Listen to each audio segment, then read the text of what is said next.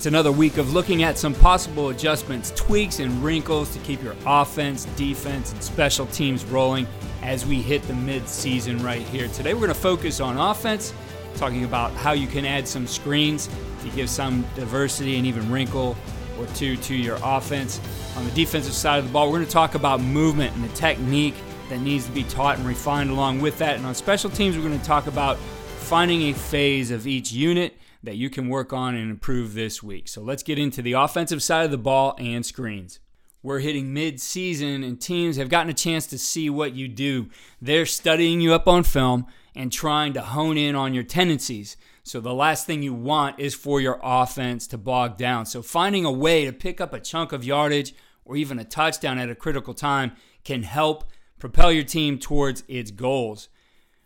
I like the idea of adding a screen to what you already do to be able to get an explosive play or break a tendency. So if you already run screens, you can make your screen game more multiple or add a screen to some of your best runs, passes, or even to a wrinkle that you've already added. I think in football, one of the best teams at running screens from an execution standpoint, I think they're also the most creative, is the Cleveland Browns. And I keep saying it's something I'm going to sit down and study all those screens. I am going to get to that. I want to understand exactly what they do to make theirs the best. What makes their screen game so good beyond the execution is that they run their screens off of runs, off of passes, off of play actions, and even off some of the gadget plays. They're great at running a gadget play every game. You can expect that to come back either later in the game or in the next game with some kind of wrinkle to it. And a lot of times they'll implement some screen into that as well. The purpose of the screen is to get the defense focused on one thing, chasing that down, and then getting your blockers onto level 2 and level 3 and creating those explosive plays. When I think back to the beginning of my coaching career, screen always seemed to be a standalone play. We ran receivers off. We would screen into the boundary or the field, whichever seemed to provide the most advantage. And those kind of screens, I felt, became pretty easy to sniff out, especially if there was a tendency to be running that on a certain down, right? If you're a pass team, typically you get into a situation where you're behind the chains a little bit and screen might be the option there. So I think part of this comes in setting up your terminology properly to being able to take one component of your offense and adding it to another to provide great diversity in your offense and a synergy between those concepts that you need for the big play. So thinking back to what we did at Baldwin Wallace, for us, it was about realizing how we could take that one word, in this case screen, and make it link to another component or another concept. So the word screen is in effect a conjunction. We have a few types of screens in our offense, and we refer to our tailback screen as outside. We refer to receiver screens as slip screens, to our slot typically, but that could go to like a boundary receiver as well. And so we would create something like Y slip right, tagging the player that we wanted, and then adding that to a concept, right? For us, it was not just that we were running the screen, but that we were tagging it to a concept. So even those slip screens, we like to tag off of maybe a certain run or a look. The rest of our screens, we would think about using our own tendencies, and frequently we would use run and pass concepts to get the defense reacting one way to open a clean alley and get our linemen out to their blocks. For example, if you have a crossing concept that you know pass defenders will run with, you can get the defense moving and reacting to open up the alley for the screen. It's not just about running guys off. It's about also getting their eyes focused in a different spot away from that screen, right? That safety who's sitting back there really quickly can identify a screen and yell that out to everybody up front. But, if you start to move people around because these guys think they're maybe protecting against one of your better concepts, the screen's going to hit much better and go for bigger plays. So, I could think for us, we had a tendency to pass. And we ran all kinds of things out of a bunch formation. Still, our concepts applied to the bunch, but being able then to release those guys in one of those particular concepts, we would flood everybody to the other side. We'd like to put the bunch in the boundary, get those guys to the other side of the field. So certainly now something's going to open up where those guys were, and they're taking defenders away. So the screen to that side became very good for us. I could think of another example where we like to run what we would call orbit motion, but that deep motion that goes around the tailback, and we would like to, fake to him, fake to the running back, and create a run there. And so one of the things we did off of that was we faked that run inside, we faked that end around, and then came right back and ran a screen to that running back. They got used to seeing that we were giving the ball a little bit to that guy on the end around, and so now they're reacting. We're getting people away from where we want to run that screen, and just that alone is going to clean things up, right? A lot of guys, especially if it's just a passing down where you're running that and it's only attached to those kinds of things, they get pretty good at again understanding that they were let go pretty easily, retracing their steps and causing some issues for your screens. So thinking about how you can do that off of the run game, off of play actions, tagging it to a naked, right? The naked play, I think, is a really good one because you will get that flow either on the run or the defense converging on trying to get that quarterback. And now you have the opportunity to throw that back to the place that they vacated in their pursuit of the quarterback. Even we would think of screens off of screens. We like to run a lot of bubble. And so off of our bubble screen, we would create a slip screen, right? You have that bubble going to the outside. Somebody from the outside, typically blocking, is going to step off and then come back around inside, and we have our guys releasing. Now, the key for us is with all of those types of screens that I'm talking about, outside of those receiver screens, the line blocking was the same. So we didn't create new offensive line blocking for every single screen that we ran and all these variations that we could add to it. It was the exact same thing for those guys. So when we installed it in camp, it was just an application of it as we went through the season. And again, looking for those opportunities with maybe a pass concept where we can really get them away from where we wanted to throw the screen, or again, that run concept, or even play action. I think those kinds of things will work really well for you. When I look at how the Browns do it, it is the exact same blocking scheme every time. At least it appears to be to me that these guys are using those same things and creating that synergy. And I know I had a clinic in our virtual summit that we did at the beginning of the shutdown with Joe Davis, the offensive coordinator at Albany, and they do an excellent job. And I'll put a link to his clinic in the show notes. So to summarize this screen part, as far as these types of screens, and some recommendations to adding these to the concepts you already had. Think about the plays that you run that'll cause a reaction and open up an alley to throw the screen. These should be runs, passes, or play actions that your opponent will be geared up to stop. If you have a strong tendency that you know about, you may want to use a screen to exploit that tendency and that defense who's been preparing to stop it. Another thing to think about is which defenders act or react the quickest. You should learn that from film study. On one side of their defense, they may be better to screen to than the other. Those most aggressive defenders are the easiest to screen, so use that information in setting up and designing your play call. And I would say in knowing that, if there is a side that you're working in a particular week, it kind of cuts things down, right? You can just work on that screen to that side, knowing that this is our best way to run this week, and get your reps that way. So you're going to find some efficiency in working on the execution.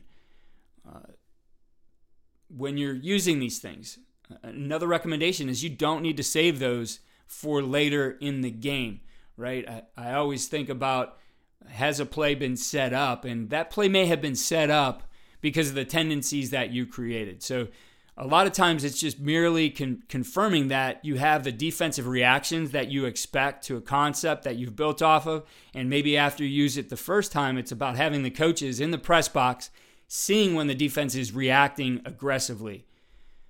And the last thing is know when you will want to run it. Is there a place on the field or a certain down and distance that will get a reaction out of the defense? Again, the self-study of yourself, your tendencies, as well as knowing what your opponent likes to do in situations will help. Certainly, if you can get them pressuring, blitzing, that's going to help your screen situation as well. So look at all those things when you're putting screens together. The last one is if you don't have a screen installed and you don't feel that either you have the offensive line that can execute that really well, or maybe the time to perfect that, I like shallow screens. And I think those can provide some huge benefits without involving your offensive line. Again, looking at what we did in that virtual summit, we had Josh Herring, who's the offensive coordinator at a high school in Georgia, and he utilizes a play that they call police. And it's a concept that was popularized by Oklahoma State probably about a decade ago. It's a basic shallow, which you see out of the air raid, but it's run behind the line. And I think there's some huge benefits to adding shallow screens. So it's a throw that's short, and it requires no read, right? You think about that situation, especially if you have a young quarterback or a quarterback who's struggling a little bit. You want to take in a certain situation the read off his hands. He just knows that he's going to be looking one way and coming back and throwing this shallow screen. To the defense, I think this shows that it's a drop back pass. There is nothing in here that indicates it's going to be a screen because the linemen are not releasing downfield. They're not letting their blocks go. So there's really no key to saying screen here, right? For the quarterback, again, it's no thinking. The thinking's out of his hands. It's get eyes downfield, get those guys moving with the routes that you're looking at downfield, and then drop that down to the shallow runner. And you're going to have those guys who are running off or going to be blocking for you. At some point, they have to transition into a block. They want to get to certain points, and that's what Coach Herring explains in his clinic. Again, I'll link that one in the show notes. And again, I think that's an effective strategy against teams who are pretty good at getting into their drops and even some of those drop 8 defenses. And I've seen it run multiple ways. It's that shallow screen. I've seen it run out of like a Texas route or an angle route where the back runs his typical route where he's running out and then back into the middle. I think the example I saw with that was Notre Dame a couple years ago, running that with 4 verticals and their guys running their 4 verts and transitioning into blocks, getting that ball to the running back behind the line of scrimmage, running that angle route, and then him just being able to get up the field because his guys have position where they need to on those linebackers and safeties to create that alley to run to, right? And it's all about finding a way to best create that alley, whether it's the traditional screen, which I talked about first, or this shallow screen. So some keys to that, definitely. It's not something I think you just look at and say, okay, here's how we're going to run it. I would look at some clinics, and I highly recommend Coach Herring's. And again, I'll link that in the show notes. So let's flip over to the defensive side of the ball. And I think I've talked about this before. One of the biggest things that can wreak havoc on an offensive line is movement. But I also believe that's something that an offensive line can take advantage of if a defensive line isn't schooled up on the technique that they have to use against those different schemes when they're moving, especially as you get into something like the outside zone where you can really distort a defense. Dave Cohen at Wake Forest, defensive line coach there, did a clinic at Lawrence First and Goal, and I thought he used 2 very simple techniques, but were ways that through his experience he learned that he could use to beat those bigger, more physical offensive line. And so he talked about what he called get reached as one example where it allows the defensive tackle to absorb the block and free up the linebacker. And then he talked about his run text stunt, right? A way to stop the run with this text stunt. And there's simple things when you look at them. I think a lot of times we maybe oversimplify and think that we can do all these different movements the same way on offense as when we think about, we can add all these different plays.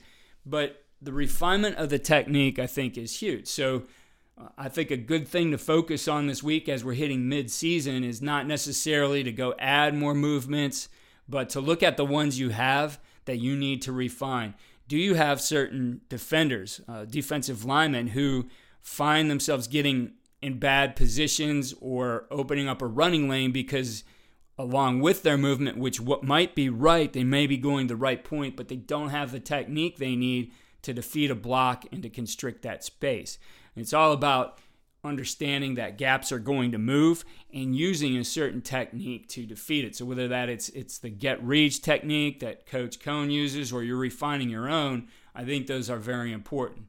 I think blitz technique is another one I see maybe undercoached at times with linebackers, that you have this guy who's very physical and he's running to get through that gap, but if someone steps in front of him, he gets stonewalled, right? He's giving his chest.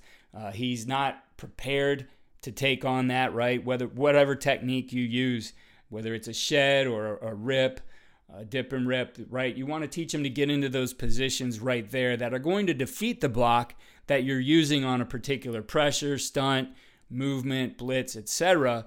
I think that are very important. So a lot of times these things are taught on cans. That's great because it teaches you where the aim points are. It teaches you to get there. But working that technique, I think, is important. So there's a few ways to do it. I know that you hit mid-season.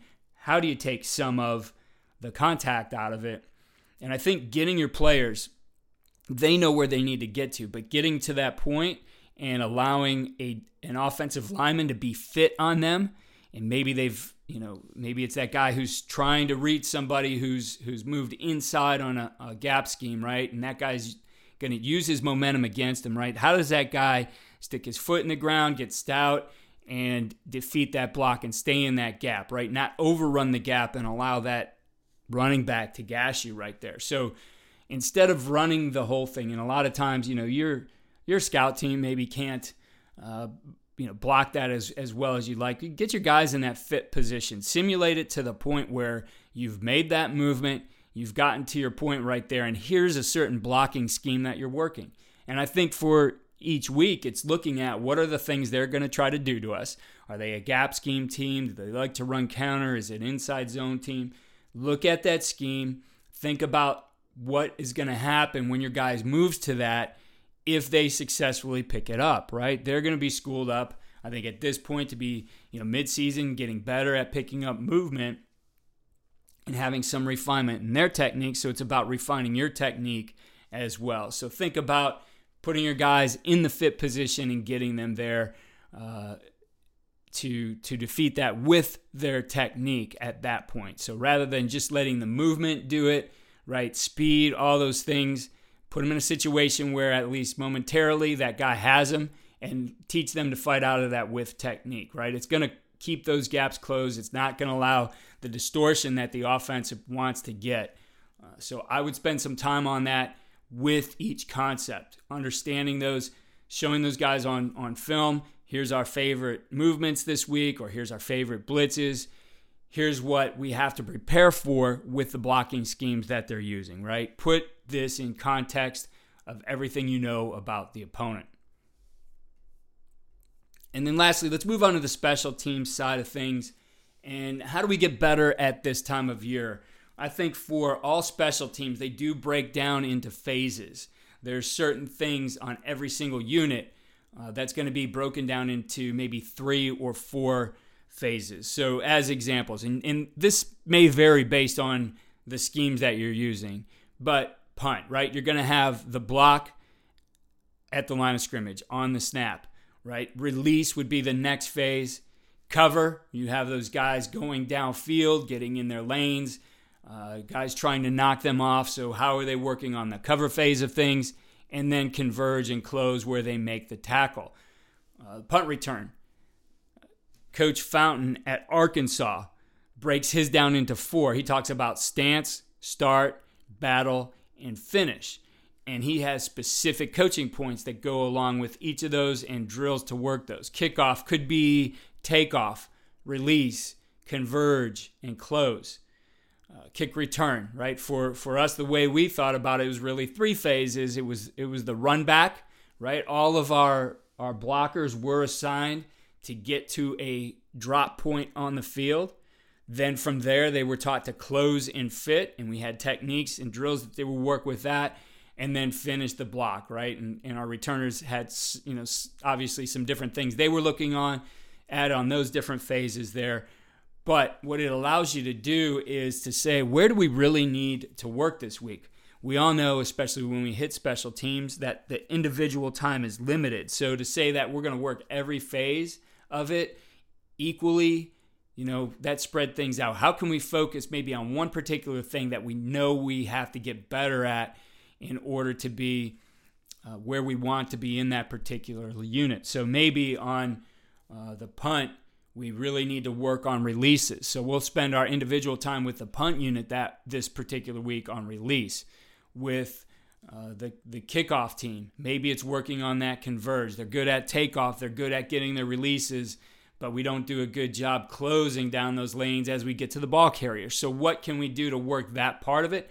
And when you think about these, again, special teams are all long field plays, right? You have a lot of running with this. So taking the legs out of it a little bit too and working on these individual parts of it, I think, are going to provide some huge benefits. So take a look at each of those. Figure out what you might want to work. What do you need to work in your technique to get better at those? And maybe there needs to be an adjustment, right? In there when you're making an adjustment to a return or to a coverage, whatever it might be, there's still going to be that part of it where the adjustment occurs. So if we're looking at a return, right, it might be in, like, if it's punt return, the battle portion of it, like Scott Fountain likes to identify. So if there's some variations there, then just work that phase of it instead of the whole thing. And of course, you're going to come back and get your reps at the whole thing, but now you've allowed your players to focus on a particular thing and get better at that and improve on it this week. So that's the adjustments for this week. We want to keep you moving along, giving you some ideas of things you can adjust in practice, in your game plan, in adding wrinkles, etc. There's offense, defense, and special teams for you this week. Again, I'll put some of those links in the show notes. Follow all we're doing at coachingcoordinator.com and follow me on Twitter at Coach K. Grabowski.